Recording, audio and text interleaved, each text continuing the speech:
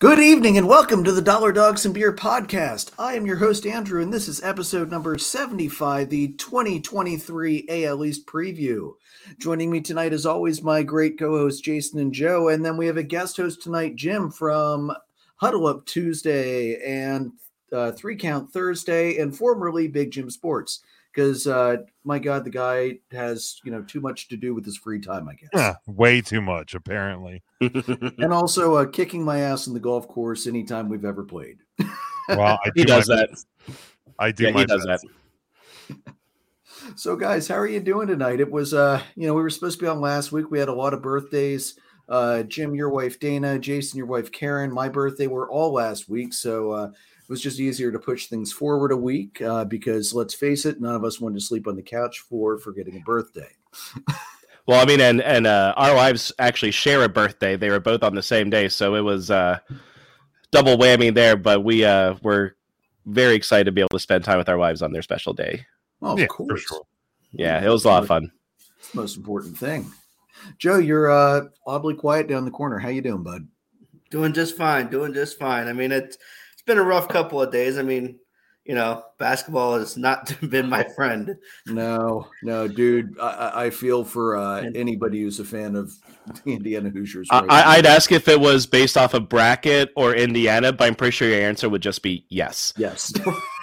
Well, let's put it this way. When I talk about the brackets, I run a pool at work, and when I do a bracket update, I'm like, when Purdue lost, and I'm like, yeah, it may have hurt my bracket, but I don't care because rivalries are rivalries, and I hate Purdue. So, I didn't care about that one. I just was disappointed with I told you guys on Friday, I'm like, they're playing like they don't care, and Kent State's not making shots. And last night they played like they didn't care, and Miami was making every shot they took. So, yep, that'll do it. I mean, to be fair, if we're talking about brackets, is anybody's bracket okay at this point? I mean, it's simply a matter for most people of like, what team are you going to have in the Elite Eight that's going to beat somebody else's? I in a couple brackets, I did have Duke, which those are clearly just garbage now. But I do have UConn in some brackets because UConn is pretty legit this year. Sanogo, I believe, is their big man in as their center. He is a beast. I never really watched UConn this year, but I watched their first couple rounds, and that dude gives me Embiid vibes with the way he plays. And I mean, look, as in the one at work, I have UCLA. So as long as I keep that alive and I finish higher than my boss, I think I'm good. Yeah, I'm in that one too, and I took a screenshot today because it showed me winning, which will probably not be the case after this next weekend. Yeah, I think you're toasted. That was my Duke bracket. So yeah, you're toast. Yeah. Every bracket I filled out is just laying in shattered wreckage in the corner of the room. I'm not even looking at them anymore. This was I don't usually have a great bracket, but I can usually at least get close to half of the Sweet 16. No, not this year. Although I did get Penn State's upset over A&M right. So that was at least nice. And Penn State took the wrestling title to the surprise of absolutely no one. Yes, I'll say that's in related news, water is wet. So. Yeah, that was pretty much 11 national titles in the last 12 or 13 years. 10 in the last 12. Yeah, it's absurd. Yeah, they're more dominant than Alabama is in football, which I just like to keep saying over and over again because fuck the SEC. So anyway, let's get rolling into this, guys. So Joe, we're going to start this with you. What are you drinking tonight? Because Jason's got something for the rest of us. Okay. I'm drinking Old Forester on the rocks tonight. Nothing too crazy. Nice choice. That's smooth. Nice and smooth. Yeah. Solid. So Joe, Andrew and Jim and I, we really love this Southern North Carolina soda called Cheerwine. It's a cherry soda, and they recently came out with Cheerwine Ale. And I have a friend who lives down in North Carolina. Her name is Mandy. So I reached out to her. I was like, hey, the next time you come up, can you bring some and I'll pay you for it? And she goes, well, my parents are actually down here now. So they went and they brought it back up with them that weekend. So, Mandy, Mom and Dad McCann, you are the real MVPs because this stuff is phenomenal. And I knew Jim and Andrew love Cheerwine, so I picked up a couple beers for them. And because I know, Joe, you're not terribly big on the craft beer stuff, but this stuff, you open it up and you can smell the cherries. Mm-hmm. It smells like Cheerwine and it just tastes delicious.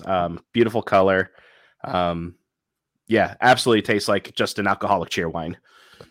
Yeah, I cannot wait till this is available up here. I will be consuming quite a lot of this. This is absolutely delicious. It's a good summer beer, it feels, too. Yeah. Yeah, it's light. It's light. It's nice. Yeah, this is something I could see like pairing up with like Lancaster County Brewing Company's the strawberry wheat ale they do. This would go really well with that, throughout like a dinner course in the summer. Yeah. Oh, can you imagine doing like a beer bread with this? Getting that like cherry flavored bread with it. Oh, and the brewing company, I have not heard of this brewing company. Based off of the lines in their title, I'm guessing it's No Day. It could be Noda, but yeah, Noda? I have no idea. I would just like to remind you, Jason, that Foos Fight's coming up. So thanks for that idea. Yeah, we need to get our randomizer going for some alcoholic food. Yeah. All right, guys. So let's roll into this. The World Baseball Classic is going on. It's been a great tournament, a lot of great games. Couple updates. So the U.S. advanced on a go-ahead grand slam from Trey Turner to defeat Venezuela 9-7. That's what got them into the semifinal against Cuba. Man, I hope Trey Turner keeps doing this for my fantasy team for the Dollar Dogs and Beer Fantasy League this year that we're doing with Ronnie. Cannot wait. Then you have Mexico, huge stunner when they upset Puerto Rico. They were actually down 4-0 and came back to win that one 5-4. They are facing Japan right now. Actually, that is going on. Japan has not lost. They're not going to lose, hopefully, until the final against the U.S. tomorrow night. They annihilated Italy 9-3. And then Cuba defeated Australia. That's 4-3. That's how they got to the semifinal against us. And then last night, we defeated Cuba in a massive rout, 14-2. Turner hit 2 more home runs. He became the second player in Team USA history to have a multi-homer game. He joined Hall of Famer Ken Griffey Jr., so that's always good company to be in there.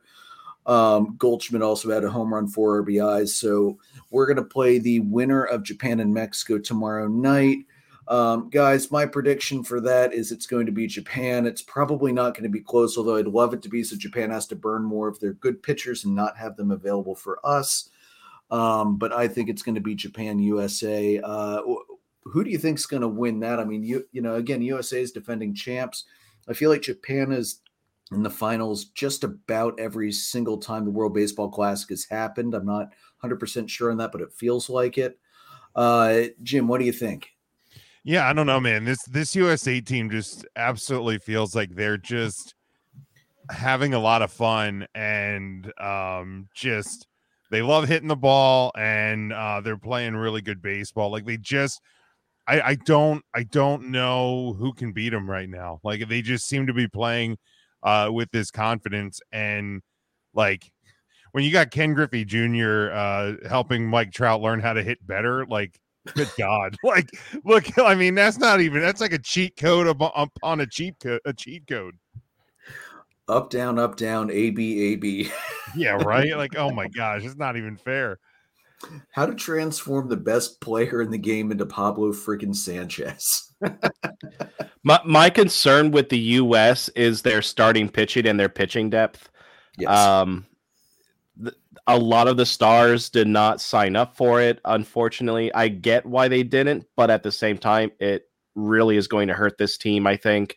Try to remember who's going tomorrow night. Merrill Kelly, I think, is who the U.S. is going to be throwing out. And if Japan wins, it's going to be Yu Darvish, I believe I saw. So I immediately went to the mindset of, well, I know Kyle Schwarber is going to get into that game, and hopefully he sends another 486-foot moonshot off of Yu Darvish. and hopefully the Philadelphia Philly Trey Turner, Captain America currently, continues to light up the pitching there. So I am so excited to watch him in a Phillies uniform. Like I was before, but seeing him in this World Baseball Classic, I am so excited right now. Yeah, definitely. By the way, I did look it up. Japan has finished no worse than third. Okay. So, yeah, they're always near the top in this thing. Joe, what are your thoughts? I'm with Jason on this one. I think the pitching is a little bit lackluster on the U.S. side of this. So it's hard to bet against you, Darvish. So I'm thinking Japan will probably take this, whether I want them to or not. Yeah, I really want to pull for the U.S., but the stubborn analytic inside me says it's probably going to be Japan because let's face it, pitching tends to win championships, although it does help when you can clobber the snot out of the ball, which we've seen Japan show plenty of power as well. And with the U.S.'s a little bit lackluster pitching depth, I think it's finally going to catch up with us, unfortunately. I do think it's going to be a slugfest, which potentially does favor the U.S. because they do have the better bats. But that's true. Yeah, ultimately, I think it comes down to what type of game starts getting dictated. If the U.S. can jump out and start to rattle the pitching, I think it's going to be their game. But if Japan can really start to pitch around our bats, then like it's the tale as old as time. Which strength is going to outdo the other one first, and that I think that's going to be the key in this one. And for the love of God, please don't let Angel Hernandez behind home plate. Yeah. If Angel's behind home plate, the U.S. stands no chance with the 30-foot, 6-inch strike zone that tends to follow him. So, well, I mean, the officiate has already been pretty suspect in the World Baseball Classic without having Angel Hernandez there. So, spring training for everybody, I guess. Yeah. I don't know how I don't know how they pull the umpires for the World Baseball Classic, but I'll look that up because I am kind of curious now. We have seen 2 high-profile injuries during the World Baseball Classic.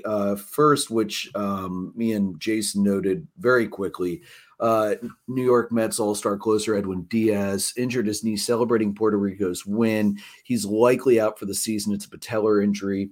Recovery time 6 to 8 months, but honestly, it's usually an 8-month recovery, so he will not be back. And frankly, I don't think the Mets, unless they're playing for the World Series, I don't believe that they're even going to try and push that. They just spent a crap load of money on a closer this past season. Don't screw up your future investment. So he's likely done. Then Jose Altuve, his hand was broken by a hit by pitch. It was from Daniel Barta, 95.9 mile an hour fastball. Just, got away a little too far inside. He will be out 8 to 10 weeks minimally, although now he is going to require surgery. So the timeline is TBD at this point. So guys, I've seen a lot of outcry over the World Baseball Classic. I saw Keith Olbermann in particular was particularly outspoken again. Yeah, I know, Jim. I'm with you. Particularly outspoken. Olbermann outspoken? No. I know, right? Right. I know. And he wants the damn thing to go away for good. We shouldn't be risking, these star players, blah, blah, blah, blah, blah, blah. Joe, do you think with these 2 higher profile injuries, is this something that we need to be concerned? Should we look at either moving the World Baseball Classic to another point in the calendar year? Do we need to scrap it? Do we need to say no major leaguers altogether? What are your thoughts, man? I don't think before the season starts is a good place for it. The rest of the guys in spring training are not playing meaningful outs right now. Where you're in a situation where there's a lot of that extra energy and a lot of that extra, game readiness that you're not quite right for because you haven't been playing meaningful outs in a while. I'm not necessarily thinking we have to get rid of it completely. I would suggest moving it, later into the fall, maybe after the World Series, somewhere south where it's not cold. And that's one way to get around it, where guys are already fresh and already loosened up. And my concern with having it so late is you're going to have people who are coming off of the grind of a postseason, and even the full 162 games that they need that time to kind of heal and rest up. I don't mind it where it is. I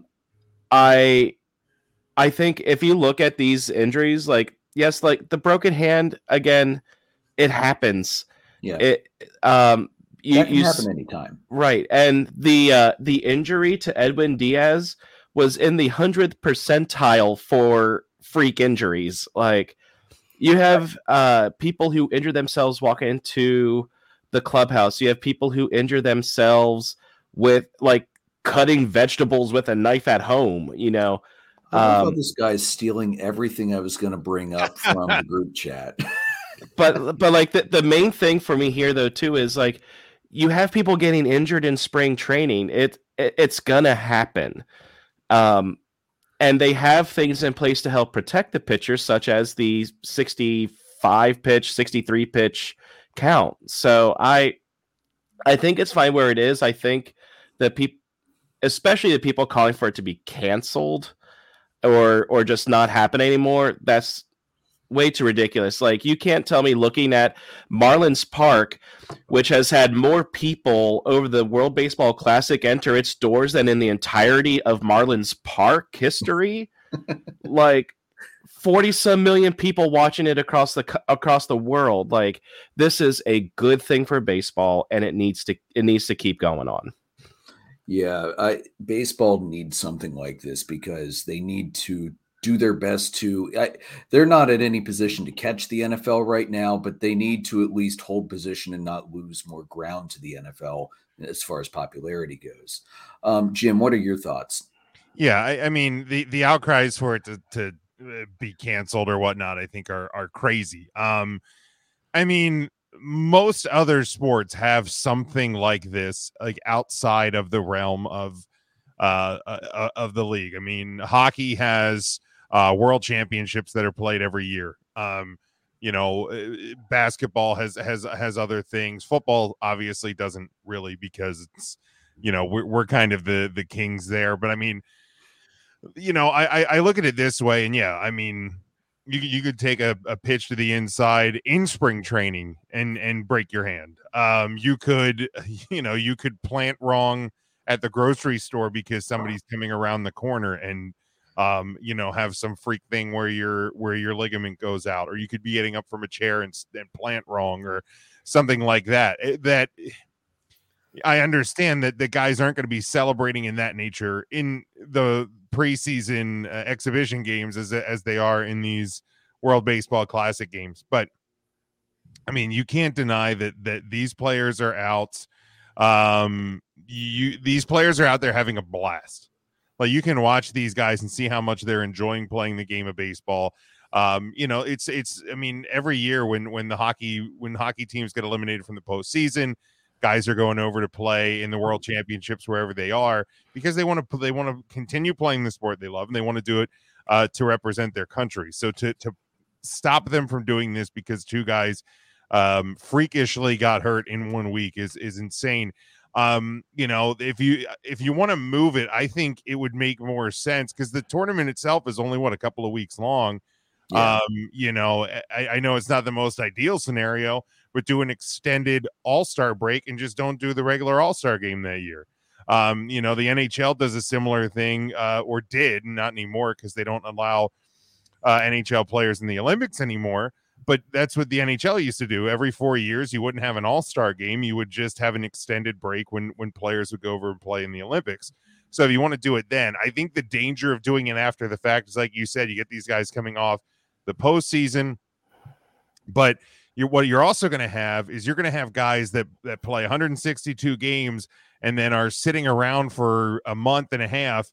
And just as their bodies are starting to heal, you're going to ask them to fire it back up and play competitive baseball. I think you're going to run the risk of more problems doing it that way. So I think it's fine where it's at. Guys they're conditioned to get into baseball shape by the time this thing rolls around. Like I said, to me, if you want to move it, do it in the middle of the season and cancel the All-Star game. And quite frankly, you may find it more successful in the midst of baseball season if you do it that way. I mean, it's been an overwhelming success viewership wise, but you do it in the middle of baseball season when everybody's already thinking about baseball anyway, then I think you could even have more of a cash cow there. And imagine having an international home run derby in the middle of it. Awesome. Along with those lines, like having it in the middle of the season, over the summer, baseball is the only sport going on in that June, July area. I mean, you have the Stanley Cup finals and the NBA finals in June, but the All-Star break's usually like first or second week of July. Yeah, there's nothing else. There's nothing else that people will be watching. I mean, you already have 45, 50 million people watching this worldwide. Imagine having it when there's nothing else on. Yeah. Yeah, and it started this year, March 8th. It's ending March 21st, so that's 13 days, 2 weeks. I mean, I know some managers might not like shutting down most of their roster for that long, but let's be real. They would be salivating at the opportunity to rest most of their starters and give them a little extra rest for the second half. Yeah, especially teams that are kind of either in a playoff spot, almost guaranteed, or on that playoff bubble. You give your best pitchers an opportunity to rest up and kind of reset. I think it'd be a huge opportunity for these teams. Yeah, it's definitely something that it would make a lot of sense to do that.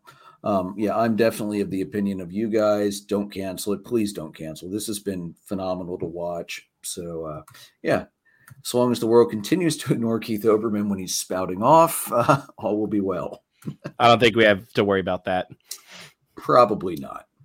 All right, so let's move into the AL East preview. We will start worst to first, as we've been doing with all of these, and we will open up with the Boston Red Sox, who last year Can we just pause for a second and bask in the fact that it's not the team that we probably all would have thought would have been in last place? I'm just saying. And the fact that not only is it not that team, it's the Boston freaking Red Sox. Thank you. I feel like the only thing that would have made it better is if it would have been the Yankees down there. Yes, that would have been the only thing that would have made it better. But the fact that it's the Red Sox is a close second. We are not starting with the Orioles. Love that. All right, so like I said, the Boston Red Sox in 5th place last year, 78-84 record. They dropped 14 wins from 2021. I mean, this is a team that came out very early and to the playoffs 2 years ago and could not maintain that success last year. Johnny, how you doing, buddy? Glad you could hop on. Johnny cut my hair earlier, so that's why I look far more presentable than normal. And yeah, feel free to use that rather loosely. Just a warning, guys. Johnny is a Yankees fan. I don't know if he was in fast enough to hear my shot at them, but there'll be more. He's used to it. All right, so looking at the Red Sox depth chart, catchers, you got Reese McGuire, Connor Wong, first base, Tristan Casas, Christian Arroyo at second, Rafael Devers at third, Kike Hernandez being moved into the infield at short. Outfielders, you got Masataka Yoshida, Adam Duvall. Bye, Adam. Not going to miss your 200 strikeouts. And Alex Verdugo, DH Justin Turner after they and the Dodgers decided to swap DHs without trading them. Sorry, Boston, LA got the better of you on that one. Pitching-wise, Chris Sale, if he can ever stay healthy, Nick Pivetta, Corey Kluber, Garrett Whitlock, Brian Bello, James Paxton. Closer, Kenley Jansen, Chris Martin, John Schreiber, Tanner Houck, and Joely Rodriguez. They were pretty active this offseason. They did re-sign Rafael Devers to that monstrous 11-year, $331 million deal. They picked up Masataka Yoshida for an utterly insane 5-year, $90 million. I think I sounded off on this one a while ago, but 5 years, $90 million for a guy that is below average on defense, which is fine as a left fielder in Fenway Park. There's not a whole lot of ground to cover there, but he's a left-handed bat. I mean, he's got good contact, but that's a huge area to trying and hit a home run on the right-hand side of that field over there. The deal is utterly insane. And as we've seen, a lot of these Japanese superstars, they're not coming over and performing like superstars in the major leagues. So 5 years, 90 is just mind-boggling. I mean, Joe, the Cubs last year signed Seiya Suzuki to less than that, I believe, or was it just a little bit more? I can't remember. Anyway. Somewhere around there. Yeah. And Seiya was about a 2-WAR, 3-WAR player last year, and he was a superstar over there. So there's always that year of I mean, with Seiya, though, you have to keep in mind that he was hurt a majority of the year. Mm-hmm. So that's just a short time that he was playing, that he was a 2-3-WAR player. So who knows what he would have been, had he played the whole year. True. Plus, I expect that to improve because he came into spring training jacked. He put on 30 pounds. So yeah, that'll help. And then they also grabbed Corey Kluber on a 1-year, $10 million deal that can increase up to $2 million based on game starts, with a team option next year as well. They picked up Chris Martin, another former Braves reliever, 2 years, 17.5, which feels crazy for him given his age. Impressed he could take the time off of performing with Coldplay to do this. I was waiting for that. Yeah, I know. Kenley Jansen, 2 years, $32 million. Justin Turner went 1 year, 8.3. Player option worth 13.4 for next year with a buyout. And Alberto Mondesi, 1 year, $3 million. And Adam Duvall, 1 year, $7 million. They lost some talent. Like I said, Xander Bogaerts is gone. Nathan Eovaldi's gone. JD Martinez is gone. Rich Hill is gone. Michael Wacha and Tommy Pham. They're all gone. So, guys, I'm not seeing Boston going up anywhere in the standings this year. They lost a ton. They didn't really add anything of major value. Again, the Yoshida, we're going to have to see how that goes. Corey Kluber is a shell of what he used to be. Mm-hmm. Kenley Jansen, I loved having Jansen last year. He's not the most reliable closer anymore. He has to completely change his windup because that old thing where he came set and then jerked his hips again, that will now be called as a balk. He's also one of the slowest workers. I think he averaged 34 seconds in between pitches last year, which will not fly with the new pitch clock this year. So you have to wonder how that's going to affect him. Chris Martin's getting old. Turner is getting old. He's they should have kept JD Martinez instead of Turner, if you ask me. And I love Adam Duvall. I enjoyed his time with Atlanta. My God, he can hit for power, but he also strikes out a ton. I think he 200 strikeouts plus several seasons. So they were at what last year? 80, 70, 78, 84. I'm going to drop them. I don't think they're going to hit 100 losses, but I think I'm going to put them at like 69, 70. I'm not seeing, especially with this as much improved as all the other teams in this division are, and what is one of the deepest divisions in baseball. So 69, 70 wins for me, and they're staying in 5th place. What do you think, Jason? They're going to be losing more. I think, knowing that I was looking with talking about this based off of a few Red Sox fans that I know, seeing what they're posting online, things like that, and they are already just not looking forward to the season. Not enough moves. How's it feel, suckers? At least, Johnny, you can enjoy this segment here where we're talking about just how bad the Red Sox are going to be. But there's too many holes here. They got older. Yeah. And you lost your best players in Bogaerts, Eovaldi.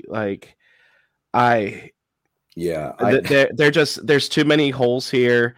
And with the way that the rest of the division is, they're going to be in 5th place again. And I'm going to take them at, I'll give them 72 wins. 72. And Johnny, you asked about the Japanese players being burnt out before they get here. That's more the pitchers that we've seen that than the fielders. Look at Daisuke in particular. His arm was, he had a few good years for Boston, but he got hurt pretty quickly early on. And I was reading an article earlier about the I forget the guy starting tonight for Japan, but he throws like 104 and a half, 105 and a half. And, that's the thing. A lot of these guys that they have that throw so hard, they get used up very early on. And yeah, they don't tend to translate as well when they get to MLB because they've used up most of their arm already. That is a good point. But it doesn't really apply as much to the fielders as far as I've seen. All right, Joe, go ahead. What are your thoughts on the Red Sox? Yeah, I'd agree. There's really not much better than last year. Justin Turner is a replacement for a guy who was a little better. Chris Sale can't stay healthy to save his life. So, the fact that you lost some of these other pitchers and didn't bring another starter in, a quality starter. Yeah. I'm gonna go 74 at most. All right. Fifth in the division. Yeah. I think we're probably all thinking last place here. Jim, what are you thinking? Yeah, I mean, and what a shame too. Just absolutely pains me. You are just so heartbroken over this. I can tell. I lose sleep over it all the time. Yeah, no, they clearly got worse. And if you look at the additions, with the exception of Yoshida, he's kind of the one that stands out. One of these things is not like the other. The rest of their signings are mostly 1 or 2 year deals. Mm-hmm. They're trying to just patchwork to get through what's going to be a bumpy season or two here. And I think that's what we're going to see. If the only saving grace in terms of their record might be the fact that I believe this is the season where there's a less divisional matchups. Yes. So you might see them get back to 78 wins. You might see them creep into 80, but I don't think they're going to hit 500. And I agree. I think they're going to be the last place team in the East coming out. And it's crazy. Just a couple of years ago, they were World Series champions. So it's wild sometimes to see how quickly things can change in baseball. Yeah, absolutely. But the other thing too with the Red Sox is in 2021 they were, they caught lightning in a bottle and were so damn good, and there was concern that they peaked early, and clearly that was right. Yeah, they clearly did. The Blue Pills did not continue in Boston. Let's just we'll just leave it at that. Yeah, I'm not impressed. It's going to be a long season for Boston fans. And if I remember right, Boston's a permanent National League crossover team. That permanent rival crossover, I believe, is Atlanta. So I'm not upset to have extra games against Boston this year. Not even slightly. I do think, actually, I know they come because I have tickets for one of those games. They are coming to Philly this year. So that'll be interesting to see. I particularly enjoy the score bumper because it's boop, which is much better than when Pittsburgh comes to town and you're playing with poop. I mean, that could be a surprise to nobody, but so many good baseball players historically from Pennsylvania, and yet this is what we're left with. All right, Jim, how about your Royals, man? Yeah, I mean, last year can be found nothing short of a surprise. 83 and 79, finished fourth. 31 wins to the good from the previous season. Finished above 500 for the first time in a few years. We'll leave it at that. Coming in with a depth chart, you got Rutschman, McCann, Mountcastle, Frazier, Henderson, and Mateo in the infield. Hayes, Mullins, and Santander in the outfield.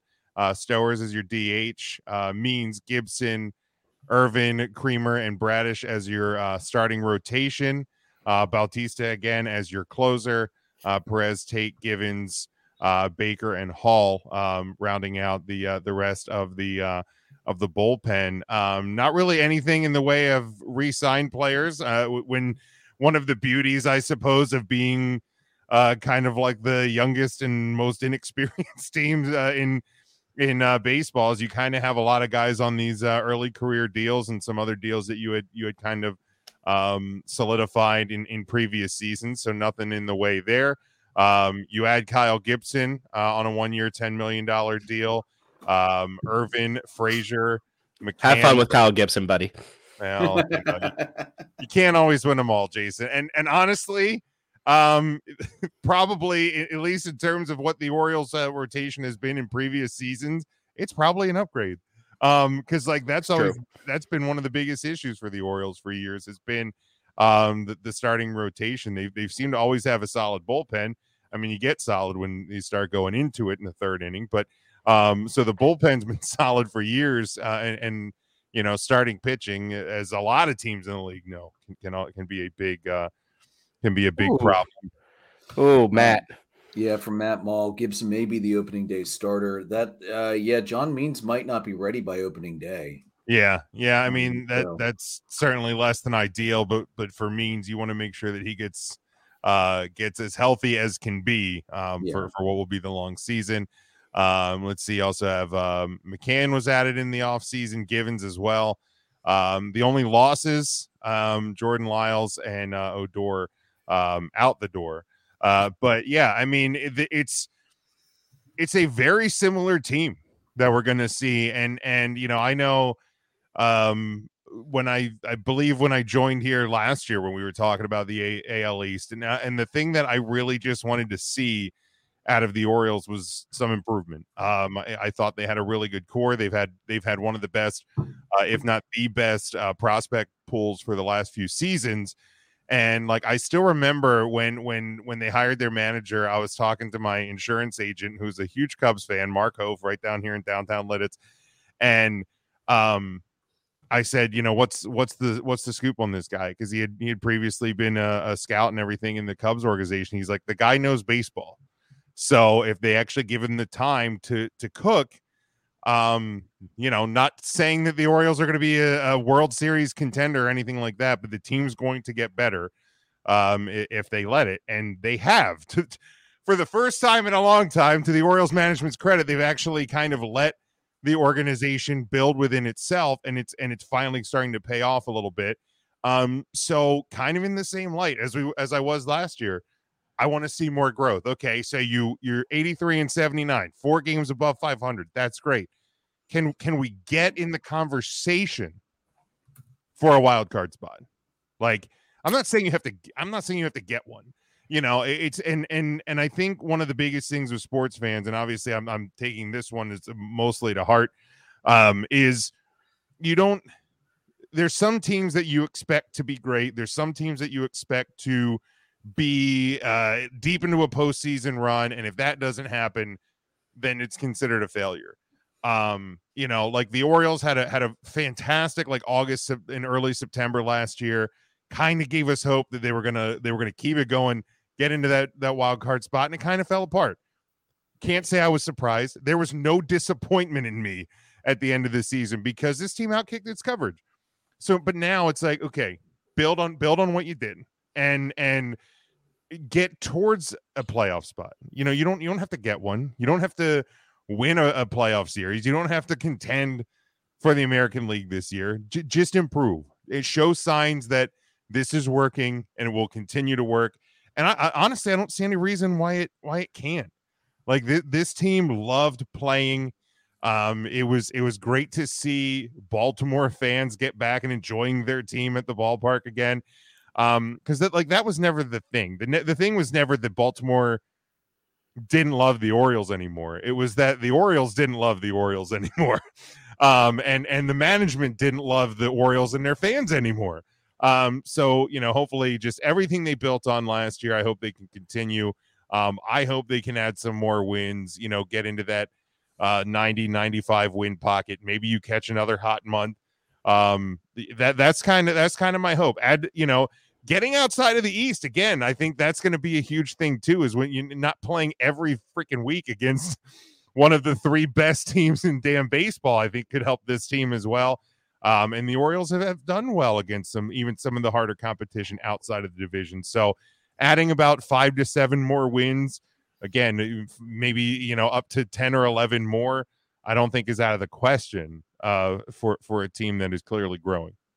Well, and Jim, you actually got to enjoy Orioles baseball after and like legitimate, Period. but after the All-Star break, you got to enjoy games that mattered. You got to enjoy relevant baseball from the Orioles post All-Star break. Yeah, I mean, there was a point, I want to say it was in early August, where they were a game out of first in the division. I mean, it was, and not that I thought this is going to hold, but there was no reason to believe that it couldn't. Mm-hmm. Or that even if you slip a little bit, you can catch, one of those wild card spots. Obviously, it didn't pan out, but I mean, yeah, the fact that, I've always joked, that it's, I'm an Orioles fan until they're eliminated from the postseason. So I'm a Phillies fan on opening day. That didn't get to be a thing for me until, really right down, I think, to about the third to last series. The regular season, till the Orioles were the last American League team eliminated from the postseason last year. Yeah, it was a heck of a season, man. Matt, if you're still listening and watching, Matt is also an Orioles fan. He works with Jim and I. So Matt, I'll be curious to know your thoughts on the team leading up into this season, and if you want to throw a prediction as to what they do this season, win total and whatnot, feel free to let us know. Yeah, Jim, I am with you. They are going to get to 88 wins. I'm going to say 88 wins. And Jim, you are going to watch Orioles playoff baseball this year. I think the Orioles will get the third wild card spot. And the reason I say that, not only are they returning their veteran core, they're returning their young core with the guy who would have been Rookie of the Year if not for the insane season that Julio Rodriguez had in Adley Rutschman. Yeah. But the system, you're going to have a guy coming up soon at some point this year, Grayson Rodriguez, and he is going to be a stud pitcher. This Orioles team is going to be really good, I think, this year. They can really surprise people. They surprised people last year, being the first team to go from 100 losses to above 500 ball. But yeah, I mean, you look at their record over the past few years. 54 and 108. They were 25 and 35 in the pandemic shortened season. 52 and 110 in 2021, and then last year 83 and 79. I mean, it's an insane turnaround. So all the credit to Brandon Hyde as well. That's incredible baseball managing right there. Yeah, 2016 was your last year above 500, so you were due. Yeah, so 88 wins, third wild card spot, and if they get hot at the right time and they're playing good ball at the end of the season, look out. Yeah. What do you think, Joe? I'm going 92 wins. Ooh, wow. I like it. To quote your good friend EJ, who has 100 teams, I'm feeling frisky about the Orioles. I'll take it on that one. I mean, I saw them play at least once last year. That, like you said, Rutschman is awesome. Gunnar Henderson coming up this year will probably be the Rookie of the Year in the American League, as good as he could be. So there's a lot to like here. They did all that without John Means last year. Yeah, that's a big thing to remember. And Matt even touched on that here.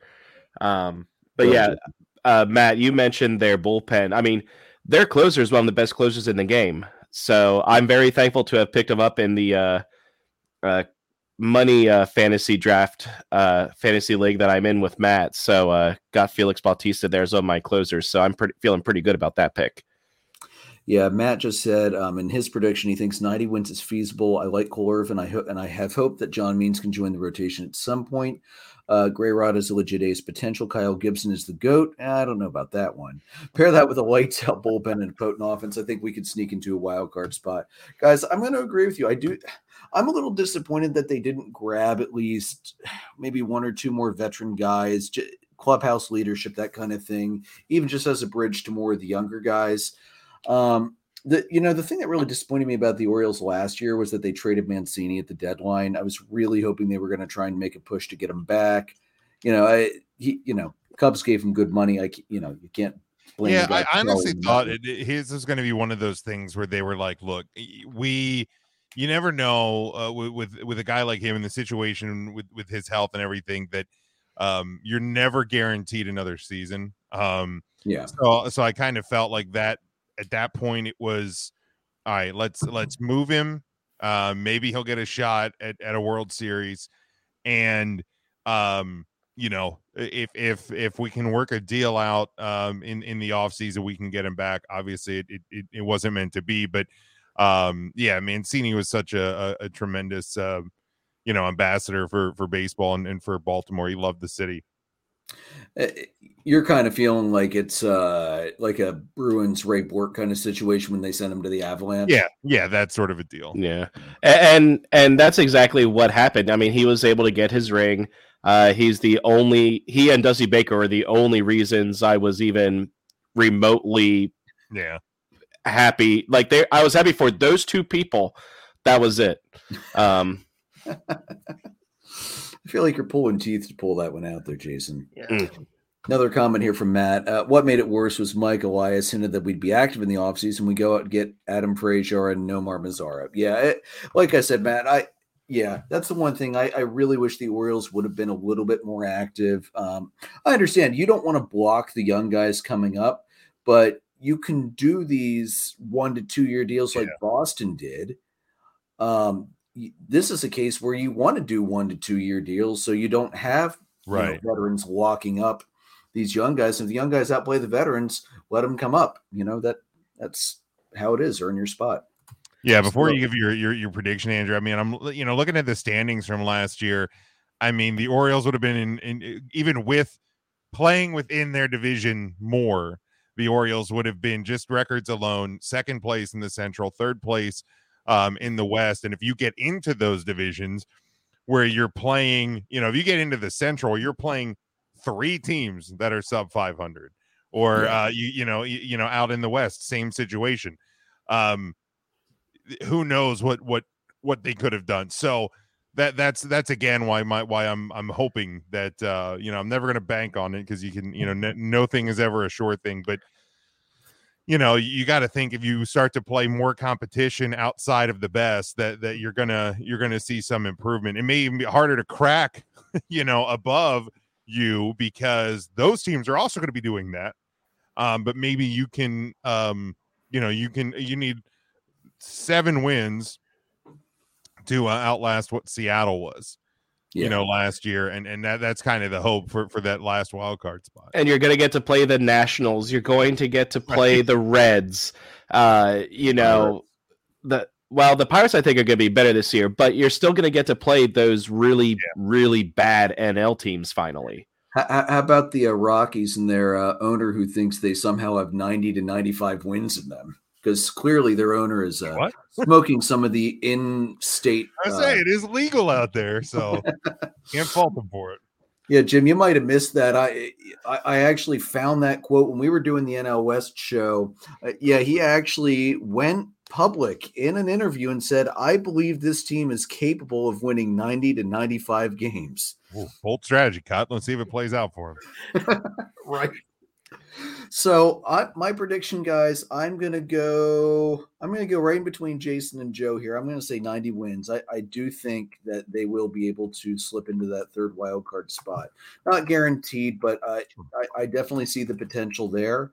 I'd love to see it, honestly. It'd be nice to see Baltimore relevant in the postseason again. I would just totally enjoy that, because let's face it, Camden Yards in the fall with a crowd that's just electric. That's a beautiful place to watch some baseball. Oh man, the last time they made the postseason, I mean, that place was sold out and rocking. It was awesome. Yeah.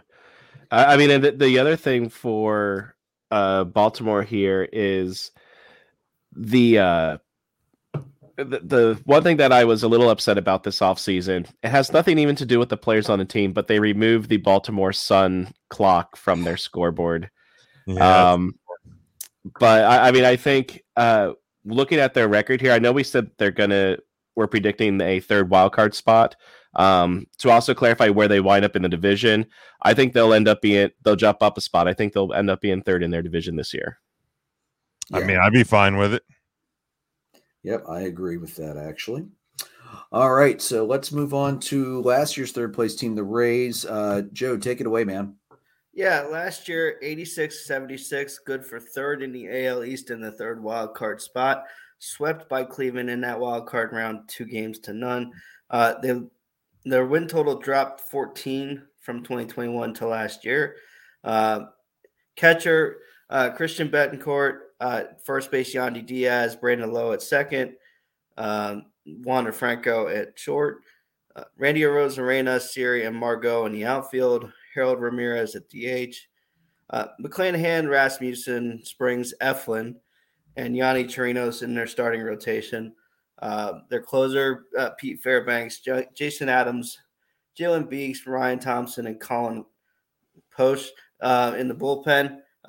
Their big re-sign was Yandy Diaz, 3 years, $24 million. Jeffrey Springs was 4 years, $30 million. Fairbanks, 3 years, $11 million. The other acquisition in the offseason, Zach Eflin, that massive 3-year deal for $40 million. Hopefully they get something out of that, but I don't see that happening. Their biggest losses here, Kevin Kiermaier in the outfield, Corey Kluber as a pitcher, G-Man Choi at first, Mike Zunino at catcher, Yarbrough, another left-handed pitcher. So I feel like they got worse, in my opinion, as a ball club. So I see them dropping into that fourth spot in the division, just ahead of the Red Sox. Probably, I'm going to go 80 wins. 80 wins. Okay. I just don't think they got any better, and I think the Orioles are much better than they are. I think the Blue Jays are better than they are. And McClanahan, if he can stay healthy, is only good for, a couple of starts. He's not going to change anything in that win total. Yeah, he pitches once every 5 games. He's not, as bad as the rest of this rotation is, he's not the kind of guy you want to run him every 4 days, 3 days throughout the season, just try and steal wins. Yeah, that Zach Eflin deal, man. Wow. Honestly, Kyle Gibson 1 year, $10 million. That's really not a bad deal, especially when you look at this freaking. It's all about perspective. It's Zach all Eflin, about 3 years, $40 million. I mean, I understand he pitched really, really well in the postseason last year. I get that. He didn't pitch 3 years, $40 million well. But the thing is, he pitched well in the postseason as a relief pitcher. Yeah, that's true. He did not start for them because, and it looks like that he's going to be a starter for the Rays. But you get him through the lineup one time, great. There's a couple innings for you, but he's not going to stay dominant a second time through that lineup. Ronnie and I saw that firsthand last year. So Ronnie said bye-bye Eflin in the comments here. If they brought him back as a relief pitcher, I would have been okay with it. But for him to sign as a starter, nah, I'm good. 3 years, 40. That's just nuts. Yeah, especially with the deals that the Phils ended up making in the offseason, I'm quite all right saying goodbye to Zach Eflin. And that was if I remember right, that was one of the early pitching deals that was signed in the offseason. He was the first one, I think. Yeah. So it really, Eflin really screwed up the pitching market for everybody else who was trying to find a bargain starter. Wow. I am blown away by that deal. So, Jason, what are you thinking? Too many gaps here. I think they got worse. 79 wins and fourth in the division. They're going to be behind Baltimore. Okay. Jim? Yeah, I mean, it's not. I think it's not even that Tampa got worse. I think it is just that Baltimore got better. So I think they probably and I feel almost scared saying this, but I see them slipping down to that 4th spot. I think the Orioles move up a little bit, and I think they're going to be more probably closer to the 80 to 82 win mark for Tampa. I do think the win total is going to drop. I think that's almost a foregone conclusion. I don't think it's going to drop too far. I'm thinking 83 to 84 wins.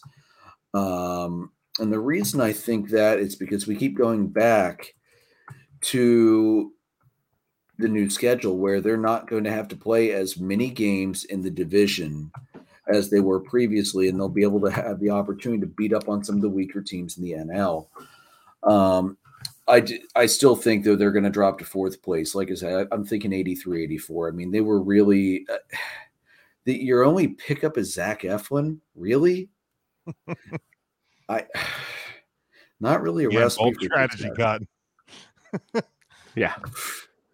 There were so many options out there, and Zach Eflin's the guy you decided to dump your massive amount of wealth into. And this brings back the same point I've brought up a few times. We need a spending floor, not a spending cap, because maybe crap like this wouldn't happen. Yeah. Oh, yeah. That's been my point with baseball for years. Everybody talks about just a salary cap, and it has to go both ways because there are organizations that like to be like poverty organizations, basically. That don't want to spend any of their money. I mean, for years, I've screamed into the void about Baltimore being one of those teams that has the ability to bring in, comparable players and just, we're good. We're comfortable being, everybody's can to kick down the road. So yeah, it's got to go both ways for it to work. Yep, agreed. The other thing too is, I mean, if you're given a choice between playing at Camden Yards and Tropicana Field, yeah, that's not even a question. No. Yeah, well, it's funny. I was listening to the Preston and Steve show. We're down at Philly on Friday at the stadium in Clearwater, and they had a couple of the Phillies players on. One of the guys that I guess had been in the Tampa organization, they were asking about like some of like the weird rules with the Trop, like some of the catwalks, like if you hit him, it's a foul ball, some are in play, and he goes, hell if I know. like you're playing in such a crap hole that nobody even knows the rules of playing in said crap hole. Like it's just awful. I visited that crap hole. We went to a Rays game on our honeymoon. They played the Yankees, so the stadium was like 5,000 fans instead of 2,000. And 35.5 in Miami. And it was neat to see the catwalks that they talk about, but it is an absolute dump. The touch tank for the Rays is kind of cool because you get to pet a Ray, but you're also limited to like 5 minutes. You can do that in the Baltimore Aquarium. Right. And then catch a game in a real ballpark. Right. Yeah, exactly. So, I mean, we did get seats like 10 rows off of the field behind the Rays dugout for like $20. I was going to say, did they pay you for him? Like, I mean... and although we couldn't really see him, John Cena was sitting right behind us. So, how would you know? Just heard the voice. Just saw like a floating hat and jean shorts. Like, I mean, they put him up on the jumbo board, and I'm like, there's nobody there. It's on empty suite. Honest to God, and absolute dump. Here's the thing: there is only one stadium that is worse in MLB that I can think of, and that's Oakland. Considering the sewage lines regularly back up into both clubhouses, I think that's the only one that is worth that. Yeah, at least the players aren't going, what's that smell? Oh, that's our own shit. That's not our plane. That's the crap. That's literally the sewage that's seeping up into the dugout. Matches the quality of the baseball in that stadium. So yeah, right. So yeah, I mean Tampa Bay. I know they're working on a new stadium. Good God, they need to crank that out at record pace. This is the time where if this is a mobile game, you are giving up your credit card to get as many gems to rapidly, instantly build a new stadium as quickly as possible. But they've been working on that new stadium since they started playing at the Trop. I know, which is almost as long as Oakland's been trying to get a new stadium out west too. I think Oakland's just going to be moving, period. But yeah, It seems more and more likely. Send them to Montreal, for Christ's sake. Yeah, right. Yeah, except then they've got to realign teams. Let's try and avoid that if possible, because I don't even want to consider who the hell they'd have to move around to make that work. That'd be tough. All right, Jason, how about the Blue Jays?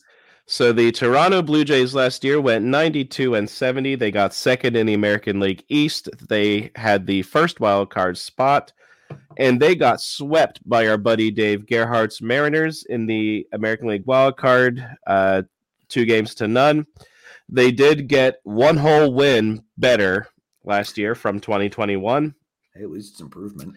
Their depth chart here, you have Jansen and Alejandro Kirk as your catchers, Vlad Jr. at first, Espinal at second, Chapman at third, Bo Bichette at short, and you also have Whit Merrifield there as your utility guy. The outfield, they have Dalton Varsho, who in fantasy has catcher eligibility. Thank you very much. Freaking. I will absolutely love having him as my catcher, even though he'll be playing in the outfield. And then you also have Kevin Kiermaier and George Springer. Your DH is Brandon Belt. Their rotation is still pretty solid in Alek Manoah, Kevin Gossman, Jose Berrios, Chris Bassett, and Yusei Kikuchi. And then in their pen, they have Jordan Romano closing, Tim Mesa, Anthony Bass, Chad Green, Yimi Garcia, Adam Kimber, and then Simber. And then their re-signed players, they didn't make any have any re-signings, but they did acquire Chris Bassett, Dalton Varsho, Eric Swanson, Kevin Kiermaier, Brandon Belt, and Zach Thompson in the offseason.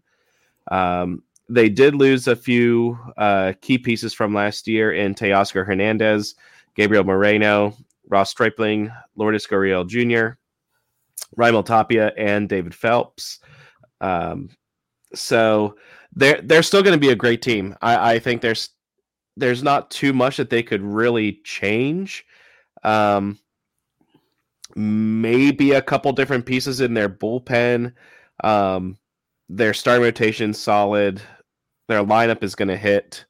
So I think, you know what? I'm Joe. I'm feeling frisky. I'm going to go with first place. They are going to be your AL East winners, and they are going to have 98 wins.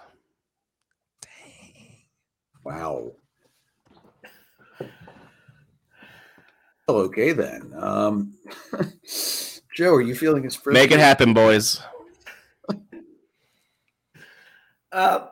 There's a lot to like here. I think, having Brandon Belt, who can spell Vlad Jr. at first, and Vlad Jr. can DH.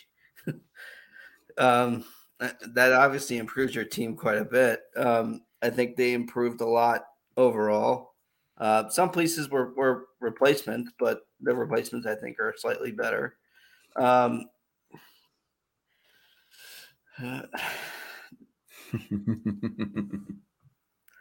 It's tough. It's tough. Maybe one or two extra wins, maybe 94. Okay. I'm not feeling quite as frisky. All right, 94 wins. Are you putting them second? I don't know yet. Okay. All right. Fair enough. All right. So let's talk Yankees first. That's fair. All right. So you're saying 94 and placement TBD. All right, Jim, what are you thinking? All right, and look, I'm just saying, you move the A's to Montreal, okay? Okay, the Rockies go from the NL to the AL West, and then you move the Royals from the Central to the AL West, and then you have the Montreal whatevers in the AL Central. That's all I'm saying. It's a relatively easy shift. It's not, dude. Montreal's farther east than Toronto is. So are you going to move the Blue Jays to the Central? Don't overcomplicate it, okay? The Dallas Cowboys are still in the NFC East, okay? Don't overcomplicate things. Anyway, man, Man, no, this team looks real good. And I wonder if they're better than the team that caused the traffic gridlock in the downtown Toronto the year that I decided to go on vacation there. True story. I thought, yeah, October, perfect time to go to Toronto. Not going to have to worry about baseball traffic. Oops. Okay. Are you sure it wasn't the Alouettes? Yeah, I'm pretty sure. But man, yeah, I like this team a lot. And you know what? I feel like I don't know if it's more that I like this team enough or if I like the idea of the Yankees falling out of first place.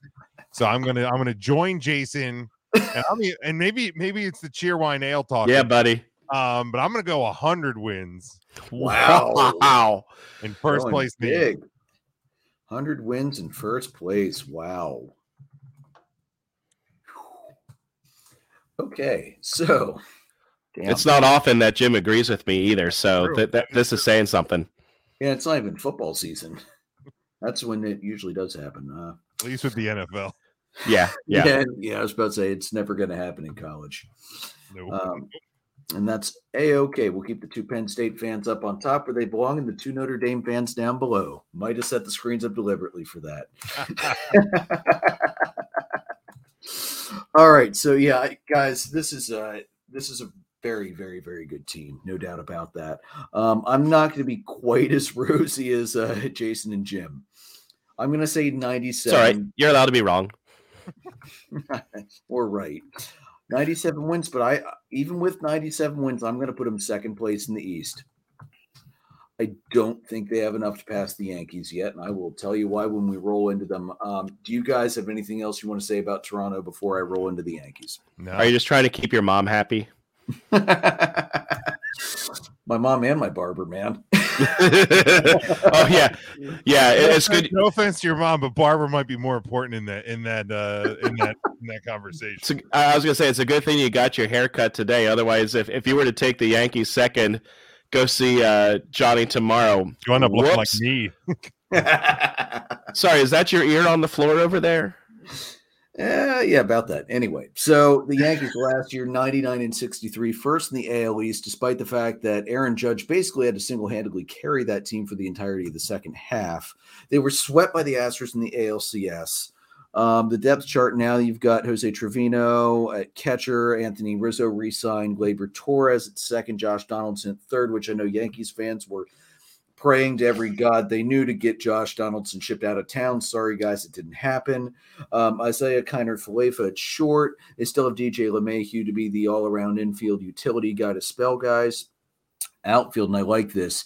Aaron Hicks, Aaron Bader, Aaron Judge, and then also Osvaldo Cabrera as well. And then that, thankfully, because this is by far the best move for the guy, Giancarlo Stanton will be the full-time DH, which is where he should be. Not a great defensive outfielder anymore, and he's way too injury prone. Here's what I like so much about the Yankees right now, guys. They've got the pitching, man. Garrett Cole, Carlos Rodon, Nasty Nestor Cortez, Luis Severino, who now that he's a couple years off of his injuries, he should finally start to have some semblance of effectiveness again that he had a few years ago before he started getting hurt. Also, Frankie Montas. They've got Clay Holmes, who filled in quite well when Aroldis Chapman decided to get a tattoo, get it infected, and just pitch like utter garbage last year. They also have Jonathan Losega, Wandy Peralta, Lou Trevino, Ron Marinchino, Michael King. The biggest, most important move they made was re-signing Aaron Judge to a 9-year, $360 million deal. I love a guy that says, hey, you're offering me not enough. I'm going to make a bet that I will be able to outplay what you want to offer me. And boy, did he do that with a flourish last year and got like $134 million more than what was initially offered. Just absolutely ridiculous. I love to see players take the chance and then it pay off like that. That's just awesome. They re-signed Rizzo 2 years, $34 million, club option for 25 for $17 million. They picked up Carlos Rodon, Tommy Canley. They lost Jameson Talion. No big deal there, I don't think. Matt Carpenter again. Stanton's a much better DH. Benintendi kind of hurts, but really for what he got, he's not worth the money he got, I don't think. And of course, Aroldis Chapman, as we were chortling about a few weeks ago when we did the AL Central preview, you got picked up by the Royals, man. You've hit rock bottom when you go from being the Yankees closer to being the prove-it closer of the Kansas City Royals, a team that will not give you very many save opportunities to blow. So, all that said, guys, I like this team better than last year, actually. I think they're a little bit deeper. They got rid of Joey Gallo, which I still don't understand the deal they made to get Gallo 2 years ago to start with. I think the Yankees are going to improve very slightly. I think 100 and 101 wins are not out of possibility. That pitching is so good. I'm going to say 100, 101 wins, and they're going to take first place again. What do you think, Jim? Yeah, I mean, I already have Toronto going big balls. So the Yankees, I guess, theoretically could go 99 and 63 again. And to me, being second, I think, maybe they're going to be in that conversation. Like, it's going to come down. I really do. It's going to come down to them and Toronto for this division. So I think, anything in the 90s, but probably mid even to high 90s is going to be your mark. I think it's going to come down to, the last couple series of the season for both of these teams.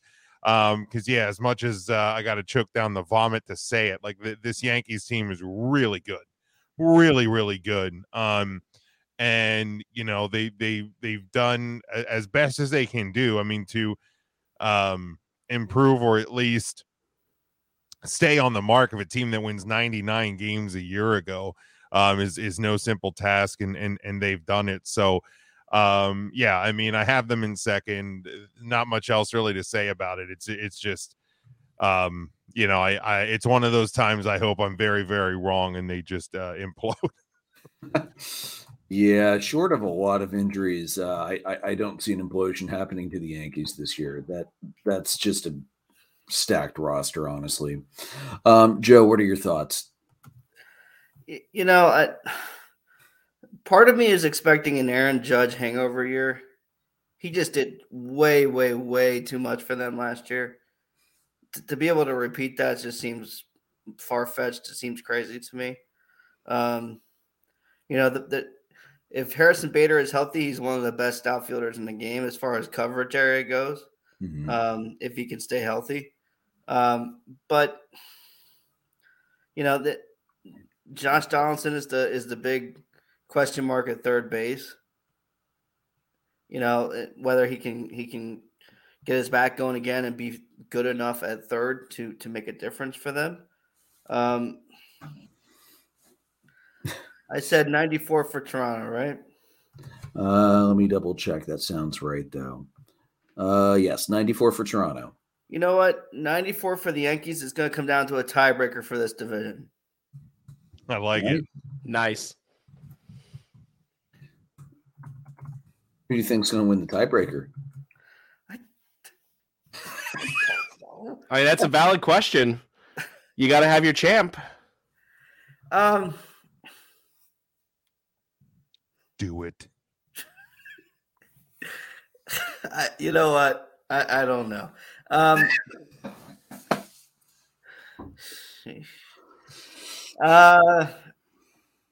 Let's just say the Blue Jays, then we'll move on. Just pick something crazy. It's what Alex did a couple weeks ago.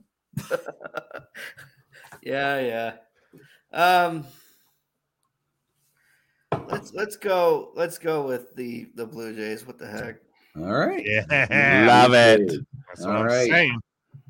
Jason, what do you think? Well, I guess it's a good thing that I do not see Johnny, because I think the Yankees are going to have a little bit of a drop this year. Not much. They're still a fantastic team. But I agree with Joe. I think Aaron Judge gave them a lot of wins last year that I think that they're due to have that drop off this year. I doubt he repeats that 62, 60, whatever crazy home run total he had last year, giving them those wins. Donaldson's a liability over at third. Yeah. And I mean, you do have some health concerns with some of the other players. I mean, even Aaron Judge, you might have some health concerns there a little bit.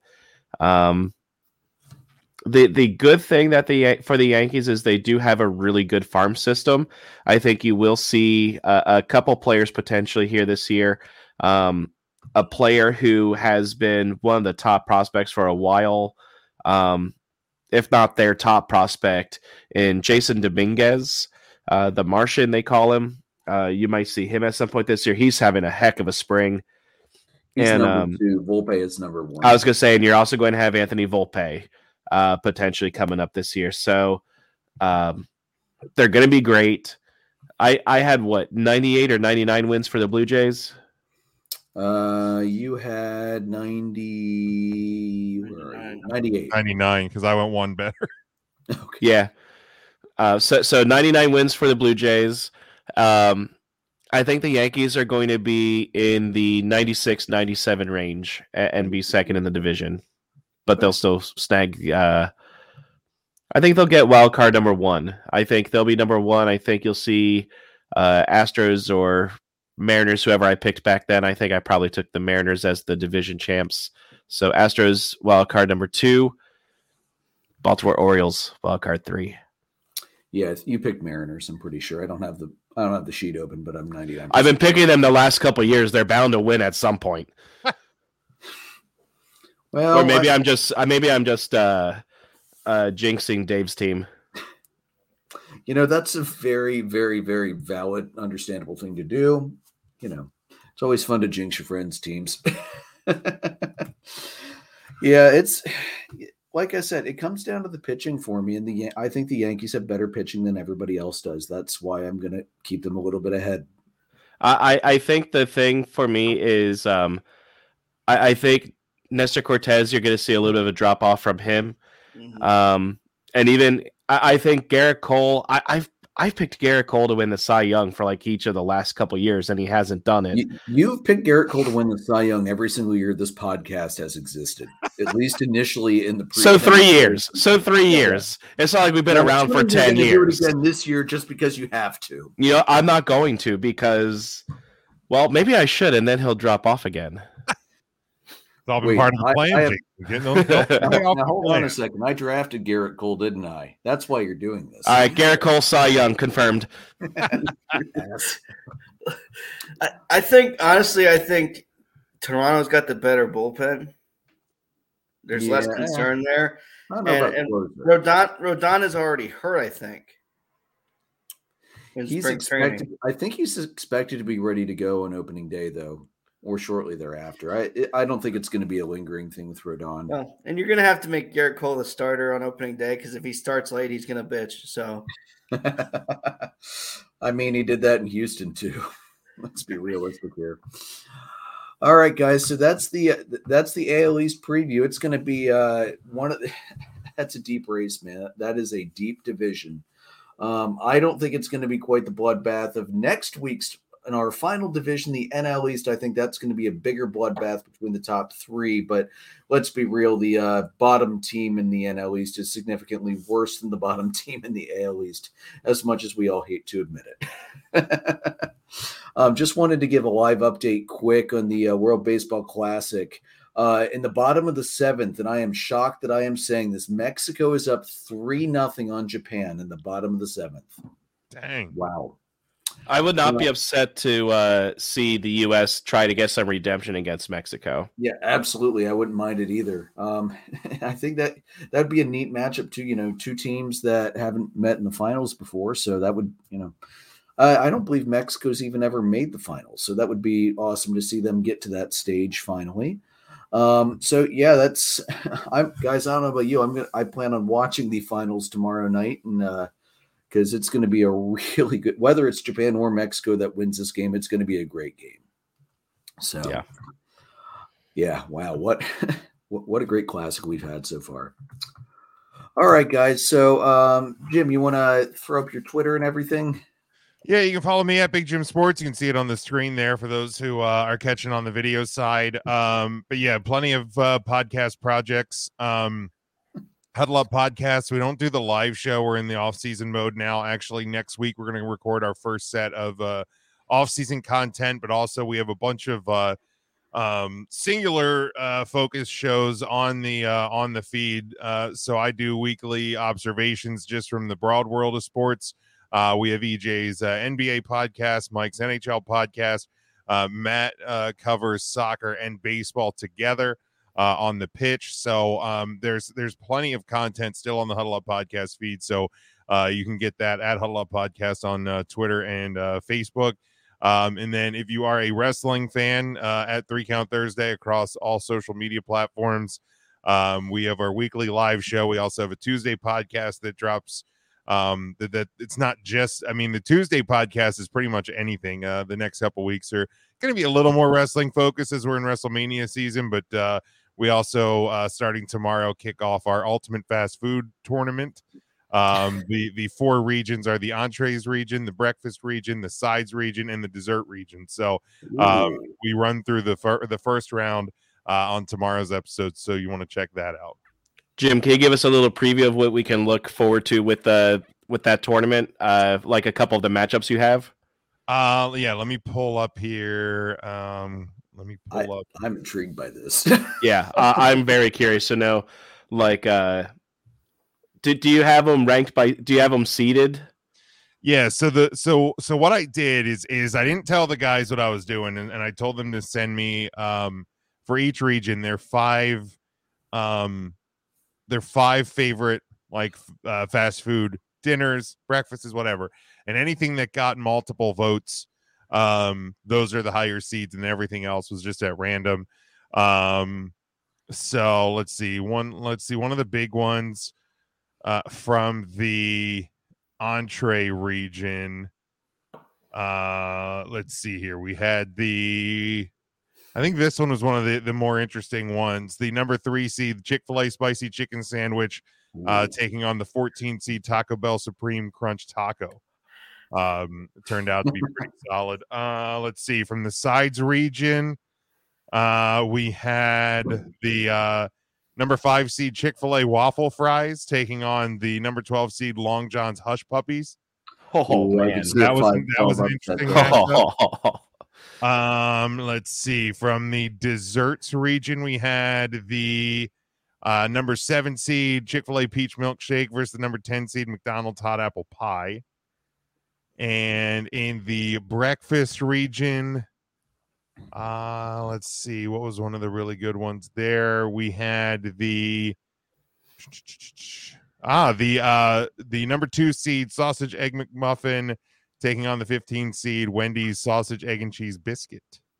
So yeah, like I said, you can actually head over to 3 Count Thursday on all social medias now and see a preview of the bracket. Yeah, Ronald, it was hard to make this to put this tournament together without getting hungry. Yeah, for those that are just listening, Ron said, "Okay, I'm fat. This food talk is making me hungry." Yeah, if you now, Jim, are you going to be trying some of these to make your picks? Like, if you haven't tried them, or have you tried everything on here? Maybe only 1 or 2 things on the entire bracket that I haven't tried. They don't call me Big Jim for nothing. But if you head over to 3 Count Thursday on Facebook and Twitter, you can see a preview of the full bracket. Oh man, as we kick it off. You said the what was the dessert one? The peach milkshake versus the hot apple pie from McDonald's. I think I would probably end up leaning that peach milkshake, and the reason that apple pie either came out ice cold or boiling lava hot. Oh yeah, that thing will ruin your mouth for a week for sure. Yeah, I'll definitely have to be checking this out to see what you do. But yeah, it's been a blast. So we'll record round 2 on this upcoming Thursday. Yeah, I cannot wait to see how this goes. March is the time for brackets, of course, with March Madness, and exactly. Jim, that might be the best bracket I've heard in a while. Especially, we end up talking about food so much on the Tuesday show, so I was like, you know what, might as well lean into it. 3 of the 5 of us are fatties, so might as well do it. That's a good one. All right, guys. So you can see us everywhere, all the major platforms: Anchor, Spotify, Google Podcasts, Apple Podcasts, etc. You can see us live on our YouTube channel, Facebook Live, as well as Twitter. Merchandise is at redbubble.com/people/DDAB-podcast. Follow us on Facebook, facebook.com/dollardogsandbeer. On the Twitter page at DDAB_podcast. All three of us are on Twitter. I'm at PyroLord314. Jason's at JRicker300. Joe's at JoltonJoe35. We are presented by Dark Arrow Podcast LLC. We are sponsored by Whiskey and Blade Barbershop. Johnny, I told you I'd pick your Yankees as much as it pains me to do so. Guys, may your dogs always cost $1. May your beer always be cold. Have a good one. We'll see you next week for the NL East preview.